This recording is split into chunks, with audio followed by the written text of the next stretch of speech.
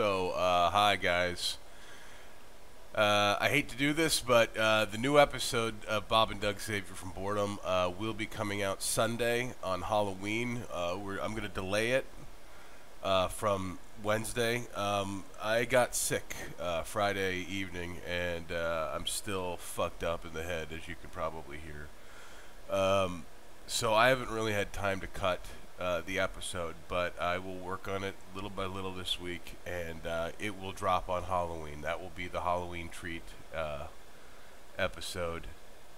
But I just wanted to give everybody an update and apologize. I did say, like, even if we falter with editing, if I falter or that, like, I'll still throw something up there.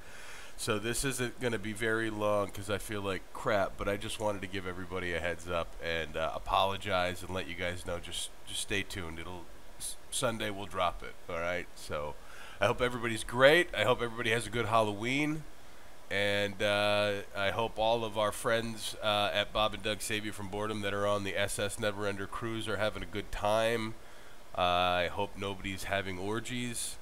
I doubt that that's what's happening on that boat, but hey, you never know, man. People all have weird hidden kinks, man. Man your own battle stations.